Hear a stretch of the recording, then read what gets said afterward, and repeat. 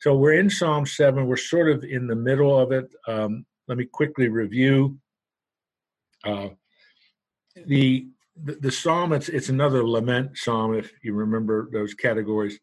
It is a psalm of David. It is a psalm that he intended to be put to music, and you see that in the superscription. It's a psalm that really is, and I entitled it, if you remember last week, An Appeal of the Innocent. But David, whatever the exact circumstances are, we simply don't know what they were. David is innocent of a series of charges that individuals, friends, cohorts within his kingdom, we just don't know who they are specifically, have been leveling a series of very unfair charges at him. They are summarized in verse 3 and verse 4. If it's wrong in my hands, if I repaid my friend with evil, etc. And then what he does is, because he's innocent and he is absolutely convinced he's innocent, he appeals to God. And then in verse 6, you see those really remarkably bold imperatives. Arise, O Lord, in your anger. Lift yourself up against the fury of my enemies. Awake for me, you have appointed a judgment. So, I mean, it's really bold, almost audacious, almost you can hardly believe it that he would talk to God that way. But it certainly isn't blasphemous, and it certainly isn't, in that sense, wrong, because David knows that the only place that he can find satisfaction, can find fairness, can find a reasonable judgment is at the hands of God. And the only one that can really be his advocate is God. The only one that can really state his case is God.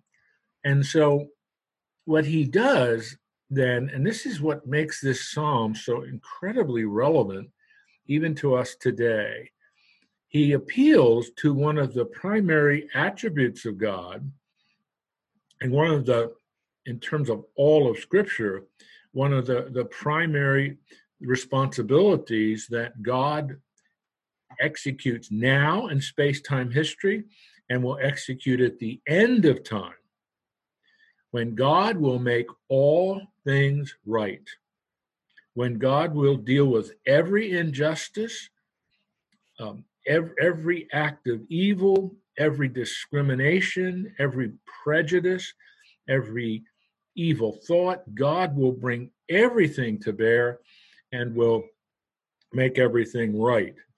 So as you look at verse 8, that is in effect what David is doing.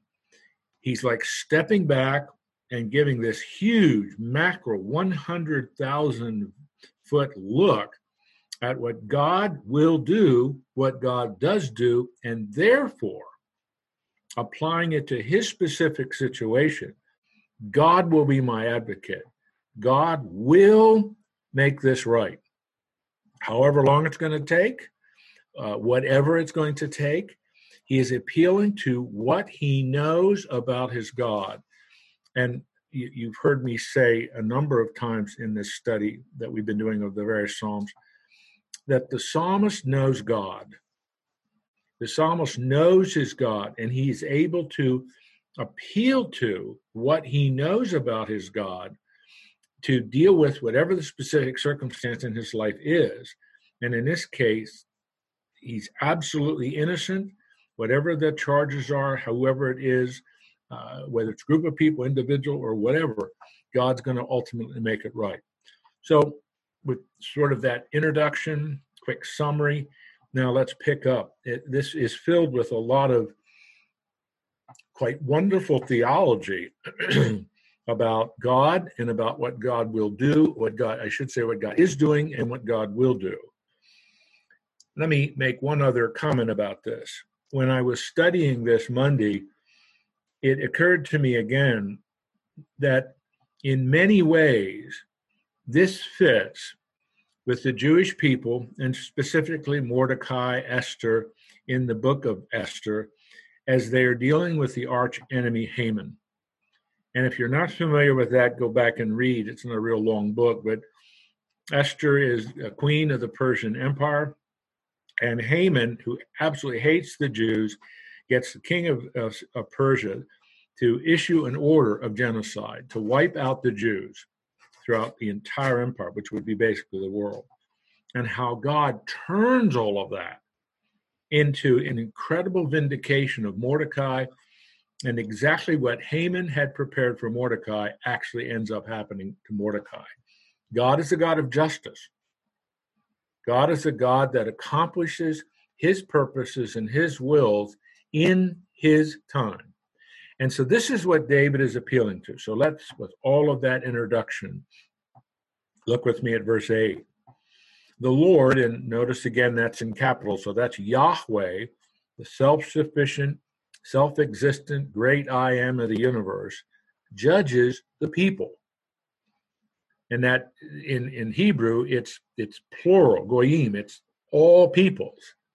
So there is therefore, and the conclusion of that, therefore there's always justice. Because God, the Lord Yahweh, judges the peoples, you can always assume justice will win out.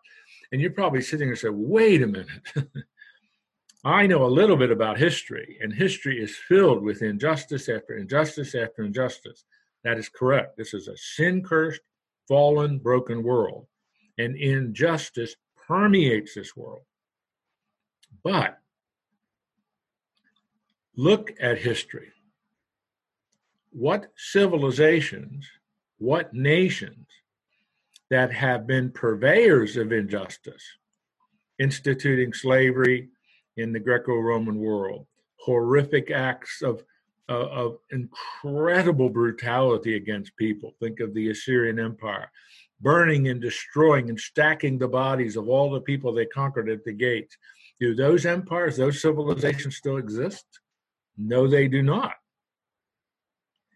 God's justice permeates history, and ultimately God's justice will occur in its final stage at the great white throne. That's in Revelation 20, when God will completely banish evil, banish sin, banish Satan, banish Antichrist, banish the false prophet, etc., into the lake of fire. God's wheels of justice turn. They may be perceived by us as turning slowly, but they turn. And I'm trying to establish what David is really establishing here. God is a God of justice. And God, therefore, does work in history and ultimately at the end of history to make every wrong right, to deal with every evil, and to bring justice into this world. So, giving that premise, then David appeals in verse 8, judge me, O Yahweh, according to my righteousness, according to the integrity that is in me. God, you know me. You know what I'm like. You know my character. You know that this is unjust. So now, Lord, you examine. Are all of these charges that have been leveled against me, are they right? And of course, he is so convinced that he will be vindicated. He says, God, you examine me, my righteousness, my integrity. Then verse 9, oh, let the evil of the wicked come to an end, and may you establish the righteous. So he personalizes at the end of verse 8. Then he makes another broad statement at the beginning of verse 9 that applies to his specific situation, but also applies in a macro way. Let the evil of the wicked come to an end. May you establish the righteous. Will God establish the righteous at the end of history? Absolutely. Will he let evil come to its wicked end? Yes, absolutely. When you read the account of the tribulation in Revelation 6 through 18, you see evil unleashed in an unprecedented way, but you see it come to an end as well at the end of the book. And then he concludes that appeal in the middle of verse 9. You who test the minds and hearts, O righteous God. You who examine, you are righteous. You, the one who evaluates, you are righteous. You have every right to do that. And you have what is needed to do that fairly, equitably, and justly. As I said last week, if you look at the Sermon on the Mount, Matthew 5, 6, and 7 is our fullest account of that, you see that's what Jesus is saying. God is interested not only in our outward acts, God is interested in our inward motives, our hearts, our attitudes. And only God can cleanse those. Only God, and that's his business, transforms us from the inside out.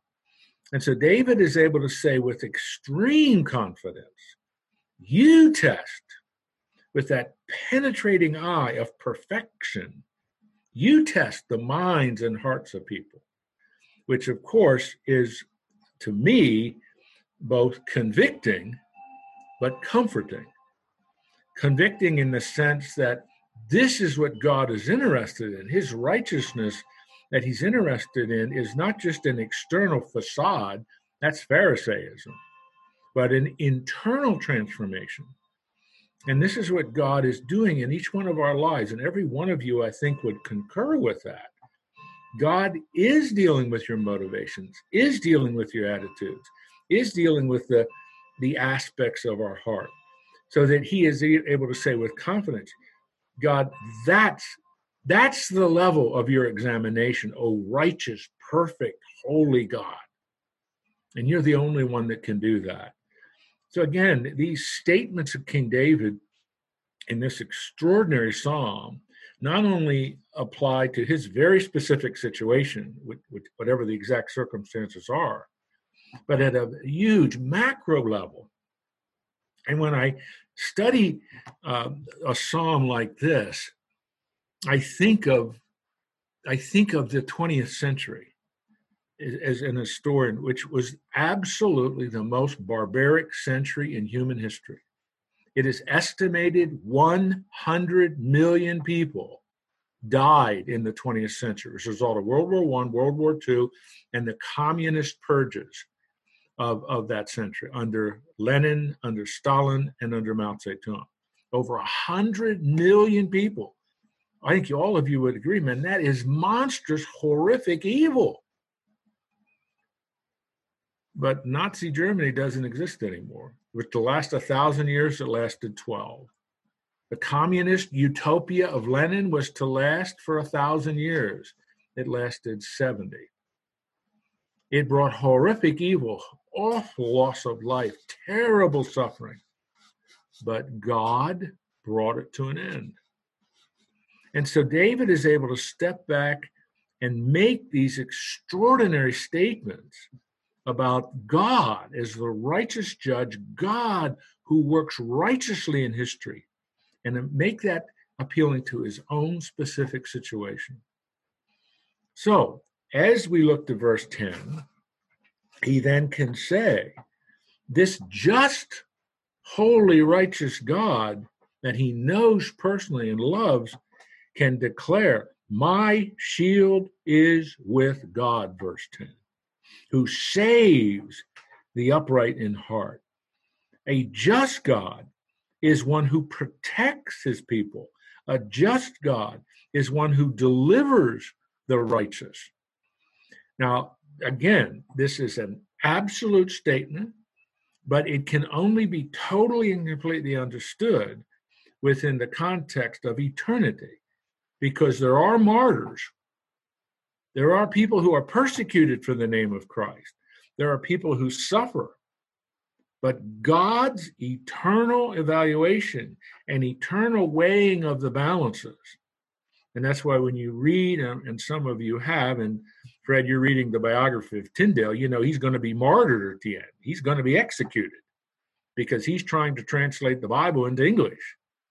So he would say, as he did at the end of his life there in Belgium as he's standing to be killed, my shield is with God. He saves the upright. Well, he didn't save his life. He was a martyr. But ultimately, what Tyndale did was eternally significant, made an enormous impact, and 80% of the King James Bible is based on Tyndale's translation. Now, I'm adding things historically just because Fred and I were talking about that.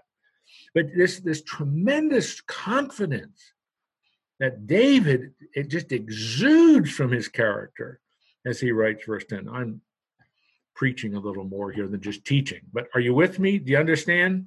Any questions? Tremendous. Yes. I have a question on verse 9.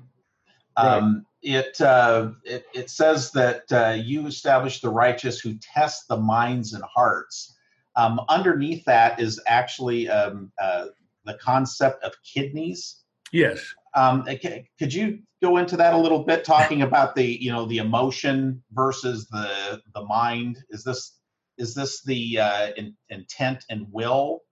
I've been confused about that term. Seems to be used in parts of the scripture, and I just don't understand either the history, culture behind that. The actual Hebrew of the end of verse 9 is hearts and kidneys. That's actually what it is, and that's I read from the ESV translation. To bring that into English has no meaning to us at all. We don't even know what that means, hearts and kidneys. But in the ancient world, the heart was a metaphor for the will and the mind of how we think and make decisions. And the kidneys were the center of our emotions, as well as the intentionality of our will. And so when we think of emotions, that kind of, and actually those two words are related, there's where you get the idea of our attitudes, our emotional attitudes about things, as well as our motivation. Because sometimes if you're a very impulsive person, it's your emotions that cause you to make a decision. You don't think through it, you just act. An impulsive person who's often driven by emotions, and that's what causes them to act, which is not a very wise way to live. So what David is trying to say, that's why the ESV has translated it as mind, which is a way of thinking where we think through and work through a decision-making process, and our heart, which they're using here as kind of the center of our emotions. And God judges both.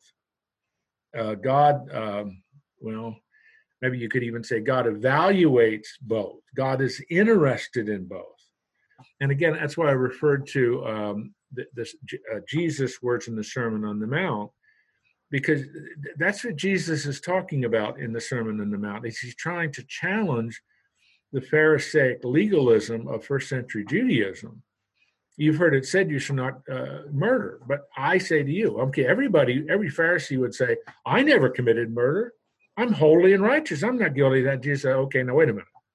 You know what God is really interested in? Is both your mind, what's going on in your mind, your thought life, and if you call your brother, you call a human being a terrible name, a demeaning name, you're guilty. Well, that is not how the Pharisees at all thought about that. So Jesus is kind of getting at that. God is interested in our thought life. He's also interested in our emotions, and both of those can produce actions which are terribly sinful in God's eyes.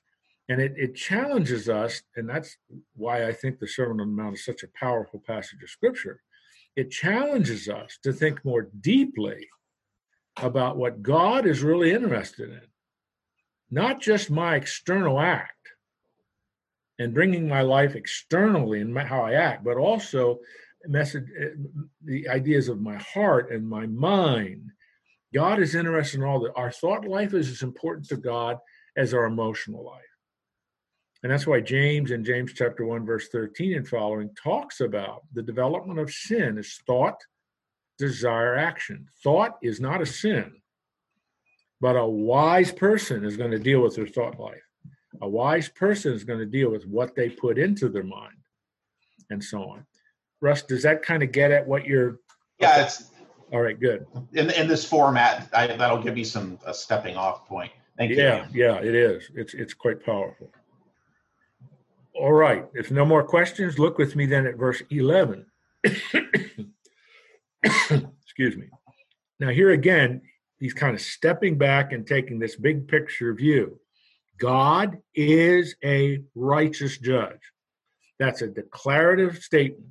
That's a propositional statement. That's a truth statement. God is a righteous judge. The Apostle Paul talks about this in a sense in Romans 1. No one is ever going to be able to stand before God, this would mean at the great white throne, and say, you're being unfair to me.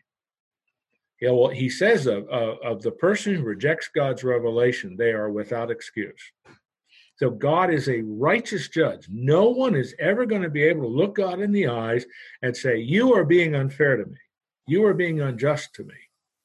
And he adds, and a God who feels indignation every day. What in the world does that mean? Every day, God takes note of evil. Every day, God feels, and it's a word, in the Hebrew, it's a word, a strong emotion. God feels the indignation and the betrayal and the rebellion of sin every day. Nothing goes unnoticed by God. My mother used to say to me when I was a little boy, Jimmy, be sure your sins will find you out. Now, she was trying to get me to behave. She was trying to get me to be a good boy. But she was saying something that's totally biblical. God doesn't miss anything.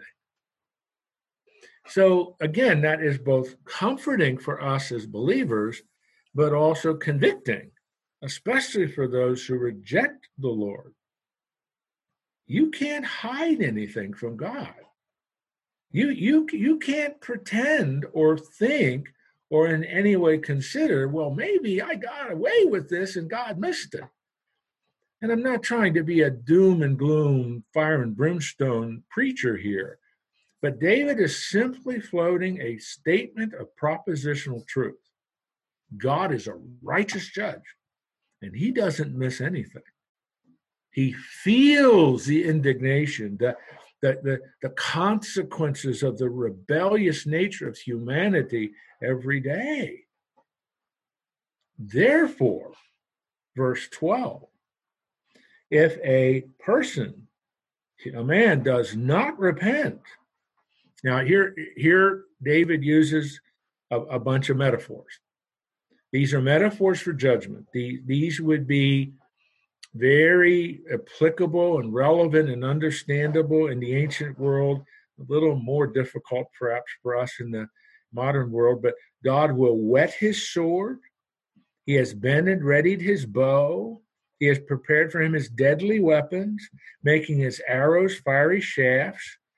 Well, he's using the metaphors of warfare to simply say, God will hold you accountable.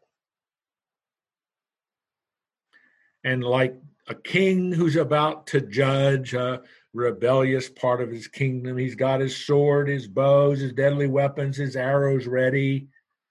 Well, David is saying, God will hold you accountable. Because God is a righteous judge. And every day, sin is not unnoticed by him. He knows everything that happens. He will hold you accountable. Verse 14. Behold, the wicked man conceives evil, is pregnant with mischief, and gives birth to lies. Verse 14 is exactly what James says in his epistle in James chapter 1, verse 13. Sin starts as a thought, conceives evil, pregnant with mischief. There it becomes a desire, gives birth to lies. That's the action. And so he's using the metaphor of a birth, the birth of a baby, the birth that a mother carries through in her body, to talk about the evolution of sin in a human being. This is what God notices. This is what God is aware of. Now, let me step back with these very profound statements about God, this big picture, macro pictures of God. He's a righteous judge. He holds you accountable. He understands the evolution of sin, thought, desire, action, like the birth of a baby. It conceives, pregnancy gives birth. And I want you to think with me, how does God deal with this? Through Jesus. Because God, who understands and nothing is unnoticed by him, every day he feels this indignation of rebellious humanity, his creatures rebelling against him. He holds them accountable, but he solves the problem of the human condition through Jesus.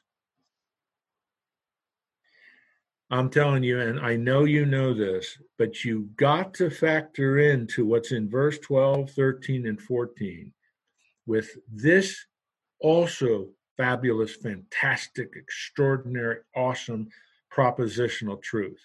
God solves our problem through Jesus. So what he does, because humanity's righteousness is like filthy rags, Isaiah says. There's nothing we can do to merit and win God's favor. So he sends Jesus, in the words of Paul in 2 Corinthians, who becomes sin for us, who dies a horrible death on a terrible cross, pays the price for our sin, redeems us from our sin, conquers the penalty death through his resurrection.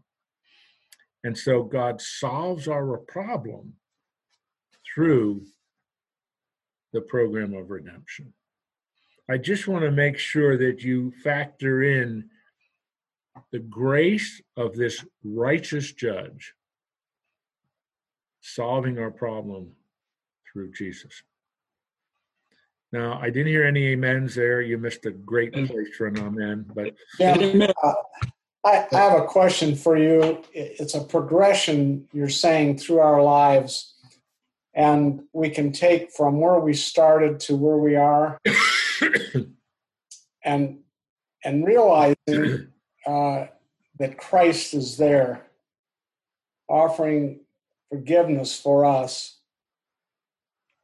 and that we can't lament the past. Would you say that we have to be, and Paul says, I leave behind that which, because he was responsible for so much, and he could have lived in that anguish, but he didn't. And how can you address well, as men? Right. I mean, that you use the example of Paul. I mean, if you look at verse 11, God is a righteous judge who feels indignant every day. The Apostle Paul threw a Christian into jail, persecuted a Christian before he met Christ in Damascus Road, undeniably killed many Christians. God felt that indignation every day. It did not go unnoticed. But now, again, if you use the way I talked about it, God solved that problem by sending Jesus, and then Jesus smashing into Paul's life on the Damascus Road and revealing to Paul who really is Jesus. He is your Messiah. And as you all know, because the rest of the New Testament shows us that, he transformed this guy. A guy who was persecuting and hating and trying to destroy the church becomes the great theologian of the church in his great 13 epistles that he wrote.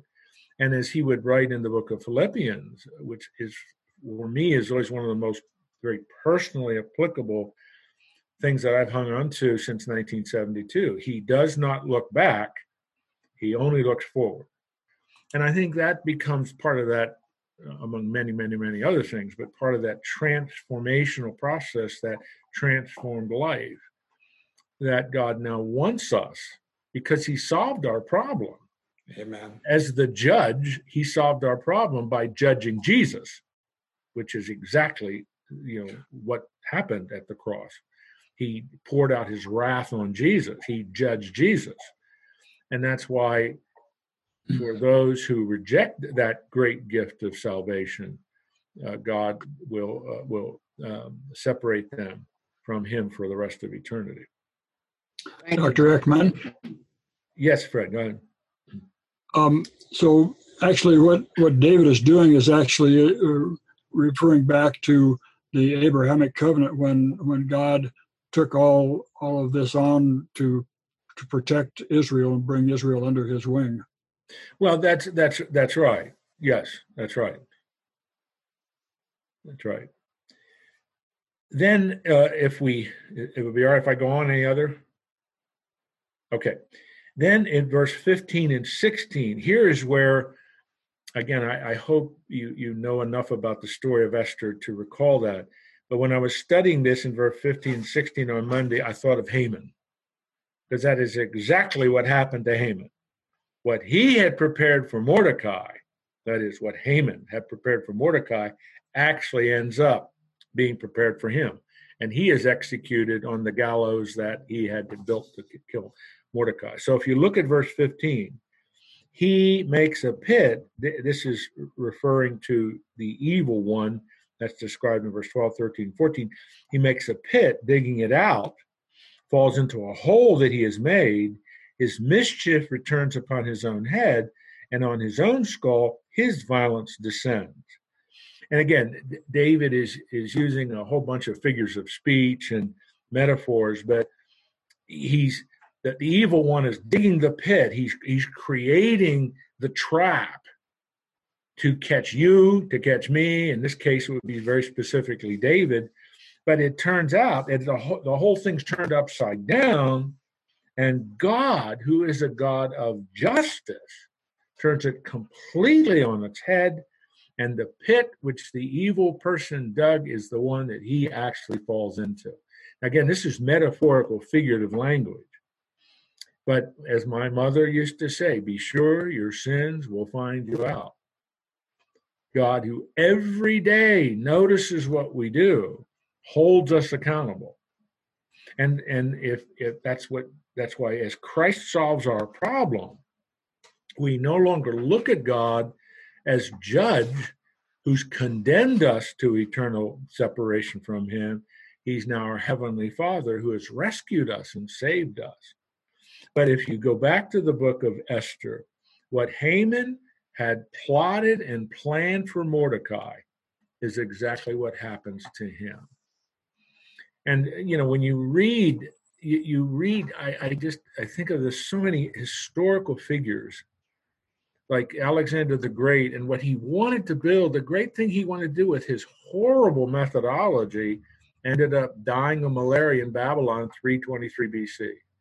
Julius Caesar, who was a brutal ruler, named dictator for life, ends up being assassinated in 44 BC. Adolf Hitler, who plotted this incredible vision of an autocratic, horrific empire, committed suicide in the bunker in Berlin. And I mean, you should go on and on and on. Mussolini, who did that, trying to restore the glory of Rome, ended up being executed by the Italian people and hung upside down on a pole of a gas station in Milan, Italy. God turns the tables. Sometimes he does it in history, in space-time history. Absolutely, he will do it at the end. Nobody can ever think they're going to get away with it. And that's what David is appealing to. God is a God of justice. In Christ, God's justice and grace meet at the cross. And those who reject that will experience the justice of God at the great white throne. Another way I love to put this, God is going to make everything right. For those who accept the gift of salvation through Jesus, he makes it right through Christ. For those who reject the gift of God's grace in Jesus, he will make it right at the great white throne judgment, and he will banish evil from his creation. Jim, on the historical figures that you just cited, we sit here under this teaching, and it's terrific to hear it. But the people you cited, you're saying that they are equally at fault for rejecting the message of Absolutely. Yes. Christ. And we don't know the historical communications that were ongoing then, but the presence of the Holy Spirit. Have you ever thought through that as far as they are just as equally guilty as anyone who has ever lived? Right. I know if I'm missing your point. I mean, I agree with you, but I'm not sure. We tend to stratify sin. I'm okay, but that guy, he's really bad, right? And God says that our righteousness, the best that we could put up, is like used tampons, basically, as filthy rags. Yep. In Isaiah. So God doesn't look at it like that. You violate one point of the law, you're guilty of all of it. And we're always trying to mollify ourselves by saying, oh, well, I'm not as bad as that guy over there. Look what that guy did. That makes me righteous. And it doesn't. It just makes me different. But still guilty. It's still guilty. Yeah, no. Yeah, I'm sorry if that's what you were saying, Fred. I missed that point. I apologize. And thank you, Russ, for correcting it if that was the point. But I mean, that's right. I mean, what's the message of Romans 3:23? All have sinned and fall short of the glory of God. But I was using those examples from history because they exemplify and illustrate people with great power and great authority doing horrific things, and in space-time history, God brought them to account. And we can look at that and say, God brought them to account. I don't only, attribute the destruction of Hitler's empire to the United States and Russia and England and all the allies. I also attribute it to God working through history to accomplish justice. He holds nations accountable. And history shows that. But in terms of all of humanity, what Fred and Russ were saying is absolutely correct. We can't stratify and compartmentalize. Well, I'm not as bad as they are. Well, we may not have killed 6 million Jews, but we're still guilty before God and in need of a Savior. And that's what, of course, as I said earlier, that's how God solves our problem. It's quite a wonderful. Well, I was kind of pushing for the point also here was that they knew what they were doing was wrong and against God's will. I mean, we think of these historic characters and we think, well, they didn't have a Bible study.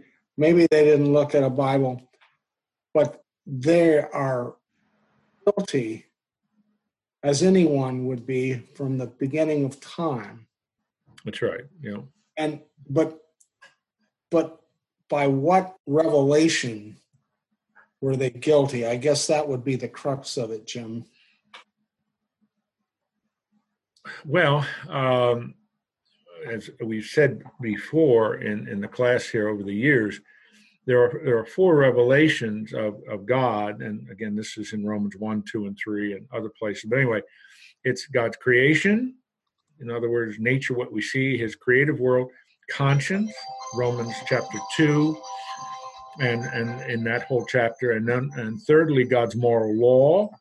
And then finally, Jesus, Hebrews 1, 1 through 3. And I can't tell you every one of those individuals, but I do know I've read Ian Kershaw's 2-volume biography of Hitler, Adolf Hitler was exposed to the Bible. Adolf Hitler knew what the Bible taught.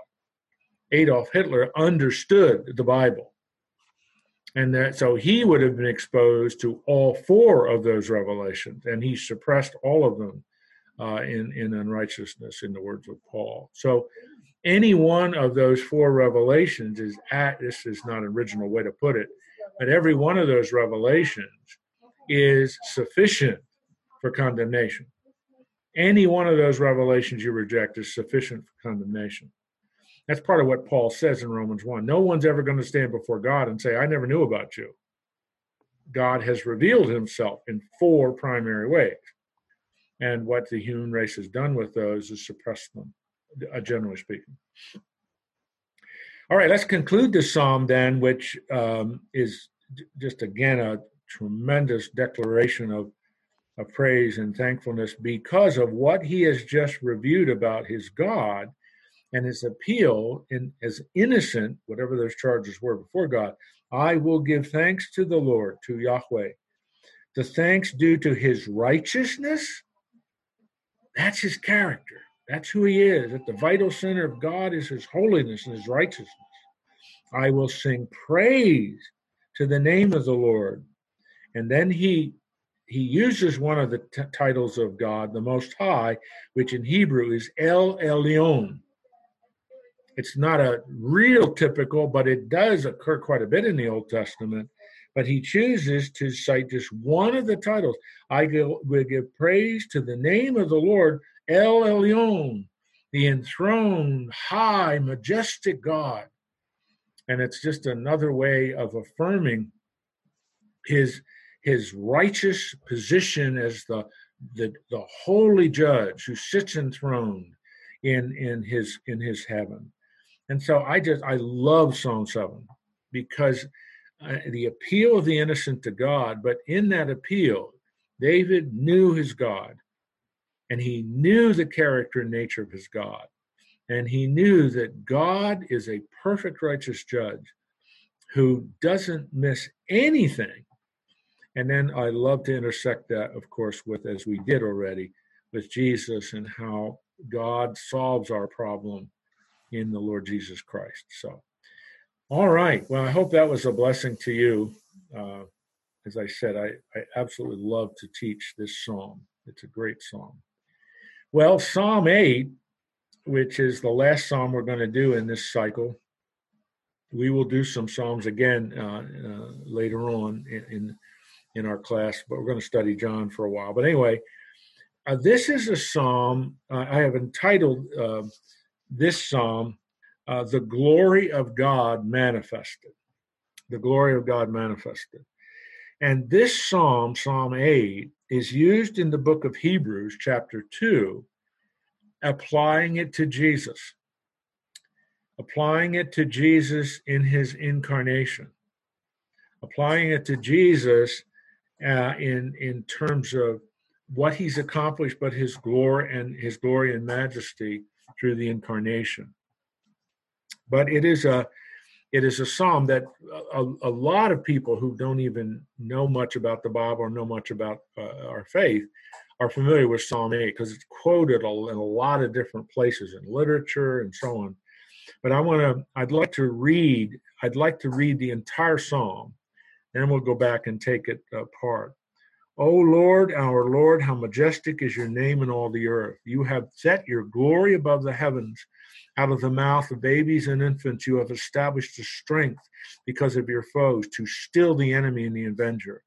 When I look at your heavens, the work of your fingers, the moon and the stars which you have set in place, what is man that you are mindful of him, and the Son of Man that you care for him? Yet you have made him a little lower than the heavenly beings, the angels, and crowned him with glory and honor. You have given him dominion over the works of your hands, have put all things under his feet, all sheep and oxen, all beasts of the field, the birds of the heavens, the fish of the sea, whichever passes along the paths of the seas. O Lord, our Lord, how majestic is your name in all the earth. And so this psalm, among other things, does look at the created world, God's creation, as a revelation of who he is. It's one of those Psalms that opens up for us the depth of meaning of the natural revelation of God, or what we sometimes call theology, the general revelation of God in his creation, his works. So if you look at verse 1 with me, I want you to notice the two different Hebrew words here. What the editors try to do, what the translators try to do, is show the difference by capitalizing one and not capitalizing the other. O Lord is in capital letters, capital L, capital O, capital R, capital D. Our Lord, capital L, small O-R-D. If you would read this in Hebrew, it would be O Yahweh, our Adonai. So it's a tremendously important combination of two titles for God in the Hebrew language, Yahweh and Adonai. Yahweh is a reference to his being, the self-sufficient, self-existent, great I am of the universe. Adonai is a reference to his sovereign, majestic power as the Lord of the universe, as the King of the universe. Yahweh focuses on his being. Adonai focuses on his power and his position. Yahweh focuses on the creative power. Yahweh is the term used of God in Genesis 2.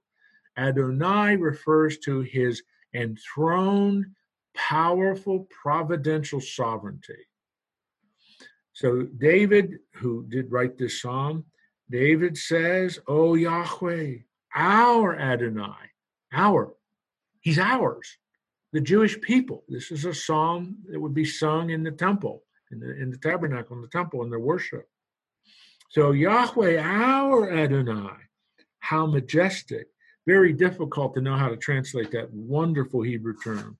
How lofty, how high, how noble, how splendid is your name in all the earth. What's he saying? Your greatness, your power, your majesty, your nobility is demonstrated by your dominion over your creation.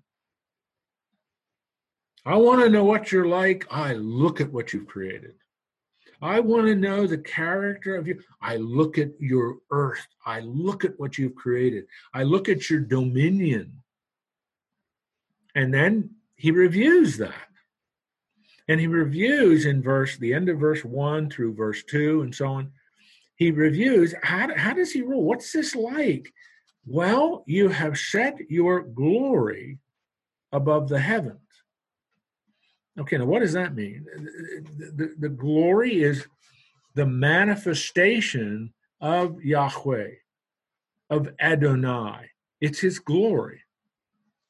It's the essence of who God is, if you can see it. It's what the three disciples, Peter, James, and John, saw on the Mount of Transfiguration in Matthew 17, when they saw momentarily the glory of Jesus revealed. It's what John tries to describe in the first chapter of the book of Revelation. It's what Isaiah tries to describe in Isaiah chapter 6. When they see the enthroned, majestic God, how do you describe it? Well, David goes beyond and says, your glory is beyond your personal creation. It's beyond the heavens that I see. It's enthroned in the heaven, which is the site, the place of your throne room.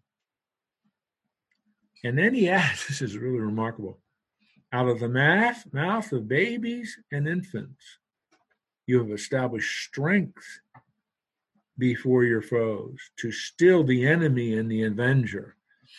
And so you say, whoa, you go from his incredible majesty and power and glory that's revealed in his creation, transcendent beyond his creation, yet strength to still the enemy and the avenger comes out of the mouths of babies and infants.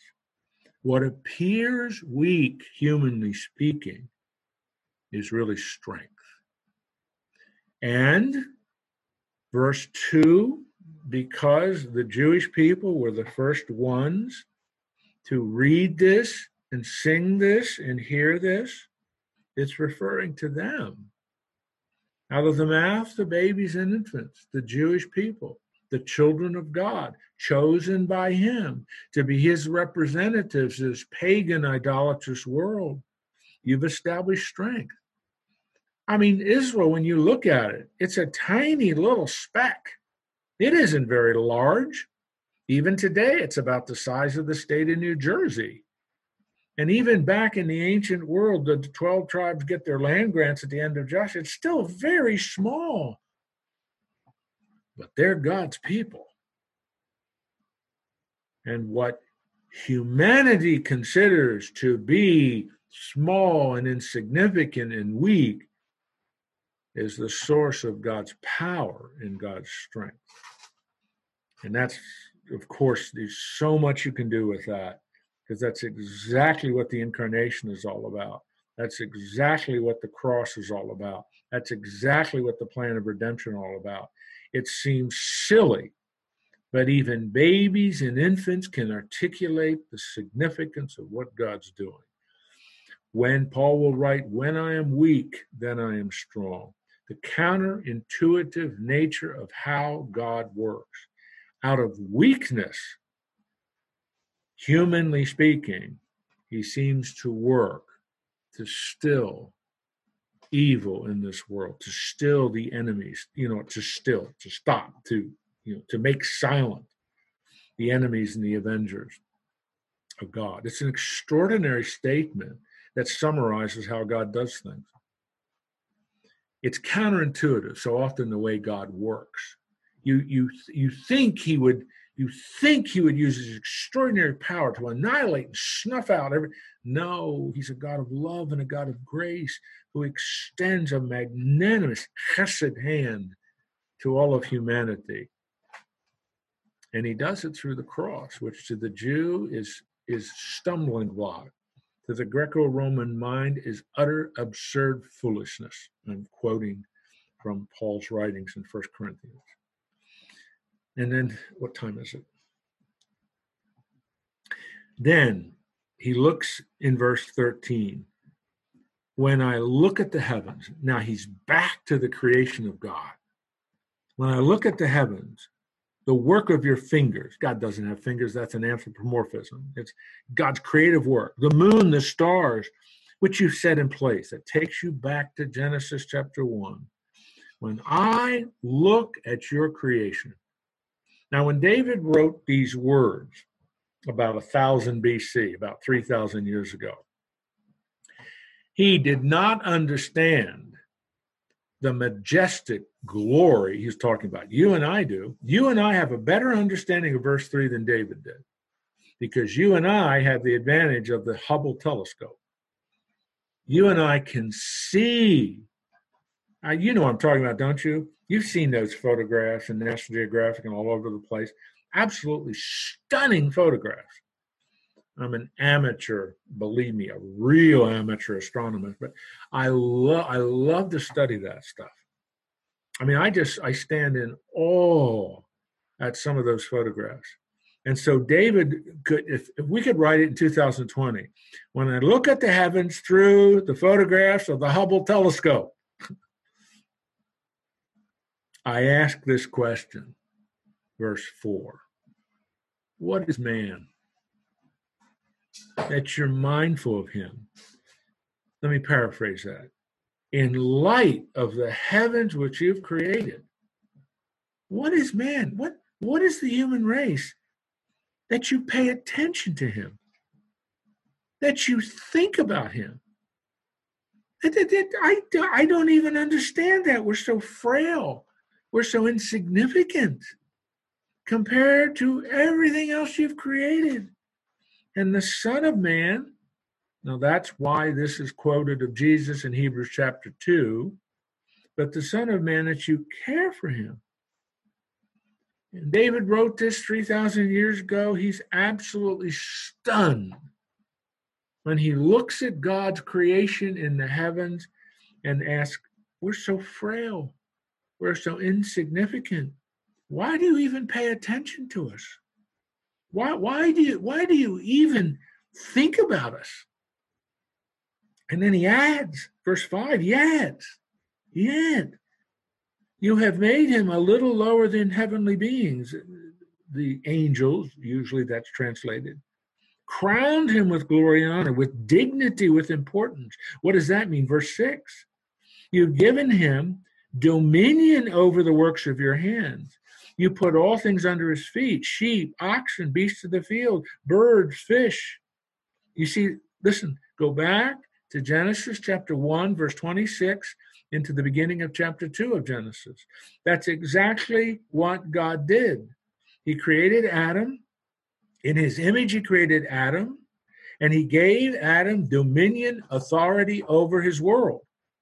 Adam, rule over the beasts of the field. Adam, rule over the sheep, oxen. Rule over the birds of the sky. Rule over the fish of the sea.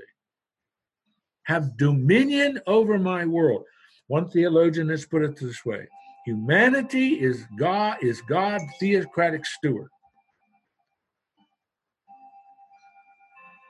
So David is stunned, because what David is referring to in verse 6 and verse 7 and verse 8 is Genesis chapter 1, verse 26 and following.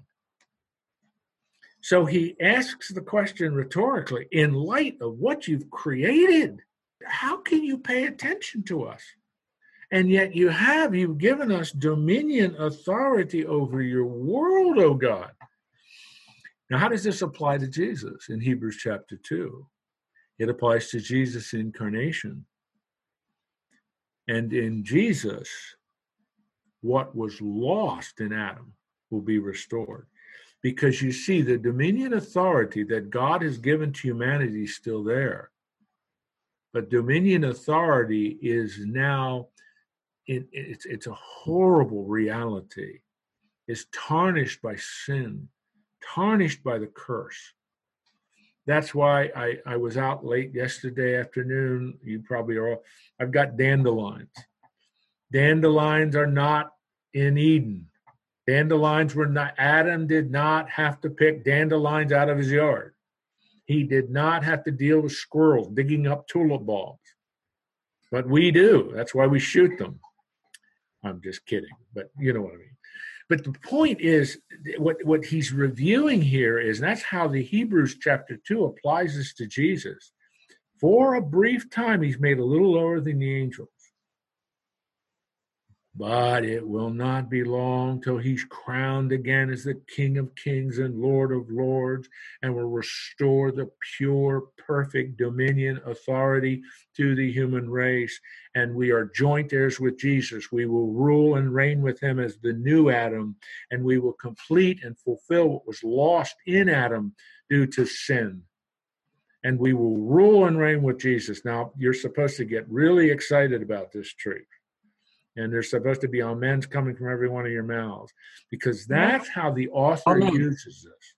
It's a fantastic, almost unimaginable truth.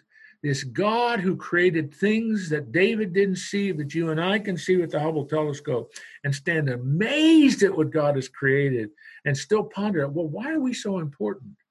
Because he chose to create us as his image bearers, to give dominion authority over his world. That's how much he wants us as his image bearers, to represent and reflect him.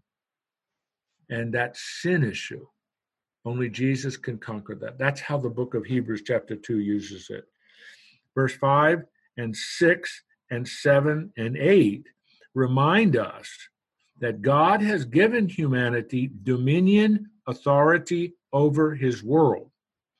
That takes you back to Genesis chapter 1, verse 26, 27, following into the beginning of chapter 2 of Genesis. Just reminding that you have made him a little lower than the heavenly beings. You could translate that angels. Crowned him with glory and honor. You've given him dominion, that's a key word, over the works of your hands, and have put on all things under his feet.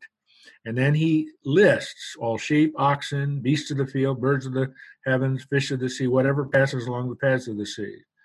So you have this extraordinary statement that reminds us of God's creation ordinance in Genesis 1 and 2. He created humanity with this purpose, to be his dominion stewards, to be his theocratic stewards over his world. And even though sin entered into the world, Genesis 3, that dominion authority has not been removed. You see that in Genesis chapter 9, when Noah and his family get off the ark. I want to draw your attention to something, that the statement, you have made him a little lower than the angels, a little lower than the heavenly beings. That's an interesting statement, and crown him with glory and honor. What does that mean? Does it mean that at some point we will not be lower than the angels? And there's an interesting passage in 1 Corinthians chapter 6, where the Apostle Paul is addressing what was apparently a terrible, embarrassing problem in the city church at Corinth. They're suing one another. They're taking one another to law courts, to the pagan law courts of the Greco-Roman world. And Paul tells them that's embarrassing. That hurts your witness. And he says, don't you know that in the coming kingdom, you're going to have administrative authority over the angels? And if that's the kind of authority God's going to give you, then that means you should be able to work out these little problems on earth between yourselves and not take it to pagan law courts. And that's an interesting idea. So I want to explore that a little bit when we go to Hebrews chapter 2 in just a minute. And then at the end, he repeats the same thing we saw in verse 1. O Yahweh, our Adonai, how majestic is your name in all the earth. How lofty and honor and noble is your name over all the earth. So he celebrated God's creative work and worked into that the extraordinary dominion authority that God gives to humanity. But in Hebrews chapter 2, which is, I ask you to turn to that if you have a moment, I want to look at that because he repeats Psalm 8, verses 4 through 6, which we just looked at, and makes this argument. This is all ultimately fulfilled in Jesus Christ. Now, if you have your Bible turned to Hebrews 2, let me look at verse 5. What is he doing here? The author of Hebrews, and that's the thesis of the book of Hebrews, is that Jesus is the final and superior revelation of God. He's greater than the angels, he's greater than Moses, he's greater than the law, he's greater high priest, etc., etc. So here, he's working in the relationship of Jesus to the angels, that he's far, far, far superior to the angels. So he writes in verse 5, Hebrews chapter 2, now it was not to angels that God subjected the world to come, of which we are speaking. It has been tested somewhere, and then he quotes from Psalm 8. So this whole idea of God subjecting the world to Jesus is wrapped around his death, burial, resurrection, and ascension, and his second coming. So in a very real sense, what the author of Hebrews is doing is Psalm 8 is completely and totally fulfilled in Jesus Christ. And so he quotes, what is man? You're mindful of him, the Son of Man, that you take care of him. You made him a little while lower than the angels, yet have crowned him with glory and honor, putting everything in subjection under his feet. So what the author is doing in Hebrews is taking Psalm 8 and say, if you really want to understand what Psalm 8 is talking about, it's talking about Jesus, the God-man, who is the Son of Man, verse 6, quoting from Hebrews chapter 8, verse 4. Psalm 8, verse 4.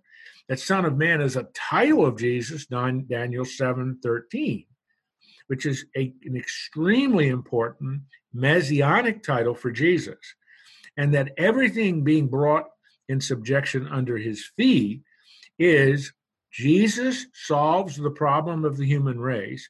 Jesus solves the problem of sin through his death and burial, and conquers the penalty for sin, which is death, through his resurrection, and is bringing everything that is in rebellion against God, i.e. planet Earth, i.e. Satan and all of his demons, and everything in subjection under his feet. Now, in putting everything in subjection unto him, he's left nothing outside his control, affirming the total sovereignty of Jesus Christ as the Lord of the universe. You and I say, wait a minute. I look at my world, a broken, fallen world, I still see rebellion. That is correct, because this is referring to what is going to happen in what theologians call the eschaton, what is meaning the second coming of Christ, the establishment of his kingdom, where his sovereignty is demonstrated totally throughout planet Earth, where he totally defeats his enemies. And so he continues in verse 9, but we see him for a little while made lower than the angels, namely Jesus, crowned with glory, honor, because of the suffering of death, so that by the grace of God, he might taste death for everything, for everyone. So the author is just reminding us that it is through the death, burial, and resurrection of Jesus, and because his death was for everyone. It was a substitutionary, atoning death by the grace of God. And so the author of Hebrews is weaving in to his argument about Jesus, Psalm 8, that ultimately this is really referring to Jesus. So let me add one additional thought. And here this is more what Paul argues in Romans 5, but it fits here. Under the first Adam, the Adam of Genesis 2, and Genesis 3, under the first Adam, Satan usurped the authority that God gave to Adam as his dominion steward. And so that Satan now is the great usurper. Satan is the one who is the God of this age, 2 Corinthians 4:4, the ruler of this world, what Jesus says in John chapter 17 and chapter 16 as well as chapter 18, actually. All of those refer to him. And so Jesus is taking back this planet. Jesus is taking back this planet from the rebellious usurpation of Satan, and it's under Jesus that the sovereignty of God will be restored on planet Earth, because the rebellion ends. The rebellion is crushed. The rebellion is totally destroyed at the second coming of Jesus Christ, which is what Revelation 19 is all about. So the author's weaving in these magnificent themes of Psalm 8 and saying it is the second Adam. That's what Paul calls him in Romans 5. It is the second Adam that will deal with the rebellion, restore the total sovereignty of God over planet Earth, and subject everything under his feet. That's why Paul says in Philippians 2, there's coming a time when every knee will bow and every tongue will confess that Jesus is the King of Kings and Lord of Lords. That has not yet occurred. We are still waiting for that. But you and I are part of the kingdom. We're ambassadors of the kingdom. We're citizens of the kingdom. That's language the Apostle Peter uses. And we are therefore representatives, ambassadors of that king to this fallen, broken world.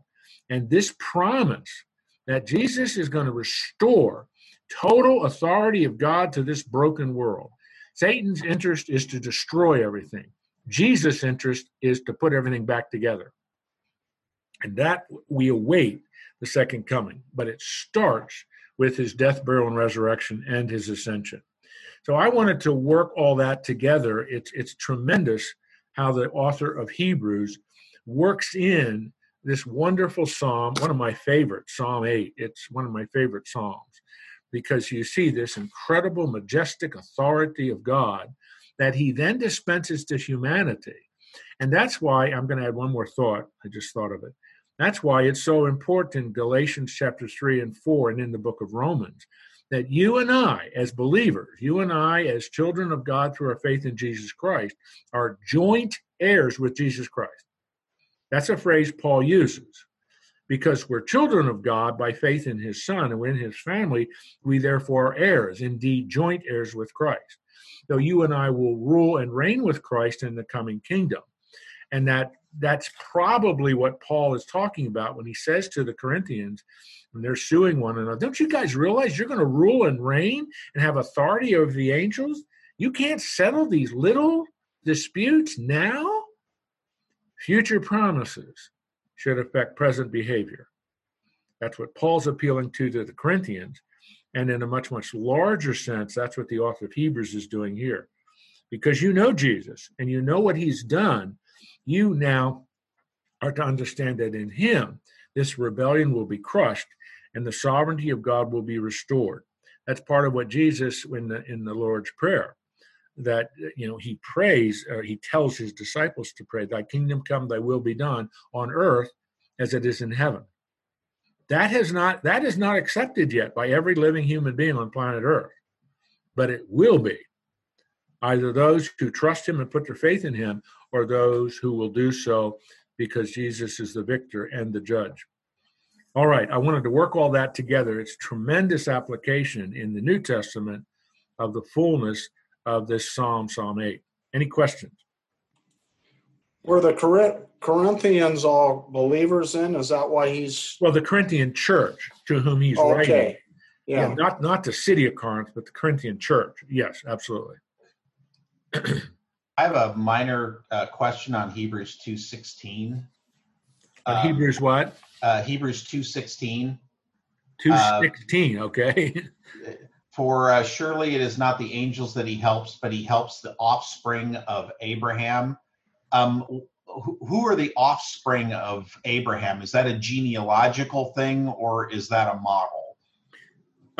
It would be the spiritual offspring. The word offspring in Greek is sperma. We get our word sperm from that. But Paul picks up on that in Galatians and in Romans, that there are the physical descendants of Abraham, i.e. the Jews, but there are the spiritual descendants of Abraham, that is, all of those who put their faith in Christ. We are the spiritual children of Abraham, not Jews, not the physical descendants. And it seems, therefore, in verse 16, that Jesus didn't die for the angels.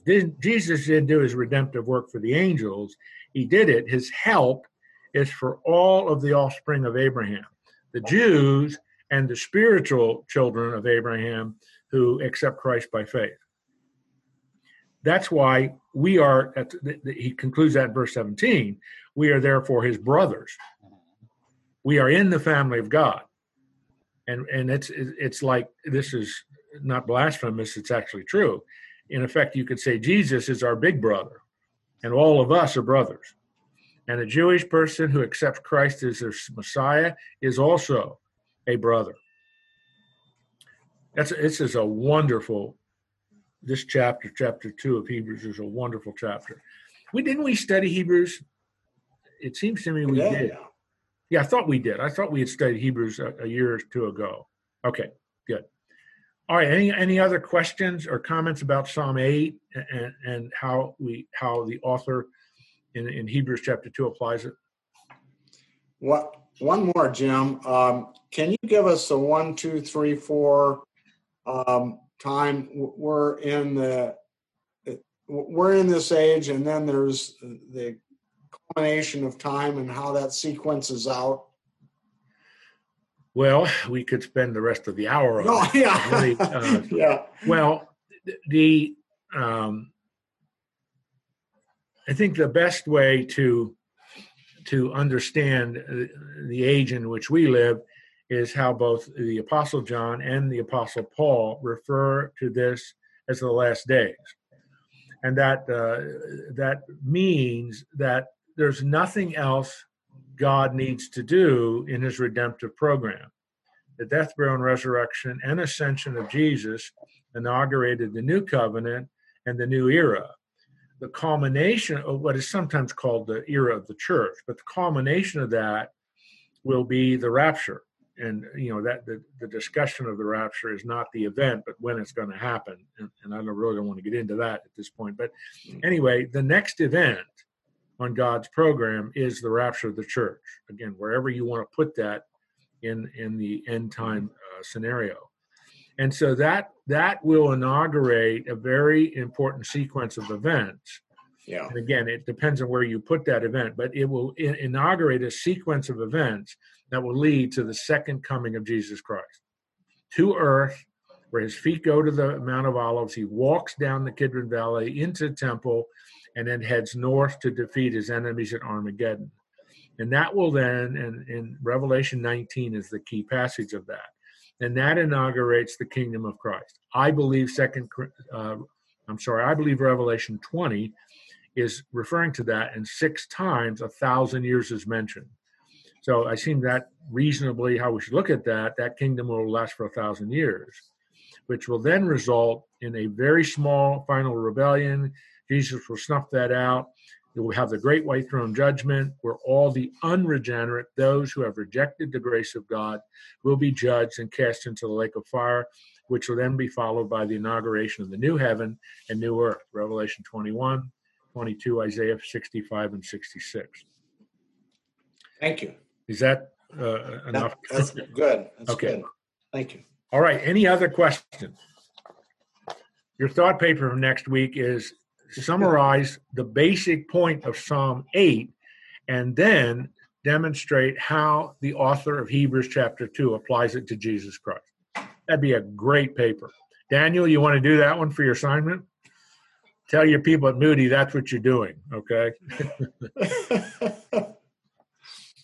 All right. If there aren't any questions, that's great. I hope you enjoyed this study of the Psalms. We did 8 of them. It spent a lot of time, actually, quite a few weeks. All right, let me pray. Lord, we thank you for who you are.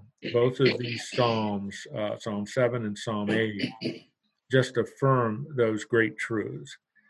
You are, in the words of David in Psalm 8, you are the righteous judge. You're the Lord who judges your people. But it's perfect. It's never unfair. It's never inequitable. But because you are the righteous judge, we can have confidence that you will ultimately correct every wrong, make everything right. And of course, that will all be done in and through Jesus, because he solved the problem of the human race. He solved the sin problem. He died as our substitutionary, atoning, righteous lamb, died in our place and conquered the penalty of sin, death. Oh, that's so true. And at the same time, Psalm 8 declares you are the great, majestic Adonai and Yahweh, enthroned in heaven, who created all of these fantastic things in the heavens. And we are so important to you because you sent Jesus to be our substitute. Thank you for that grand truth. Be with these men to be men of faith and men of God, who honor you, who live for you, and who represent you. May they do it well to your glory. So I commit each one of them to you in Jesus' name. Amen. See you next week. Have a great week. Be safe.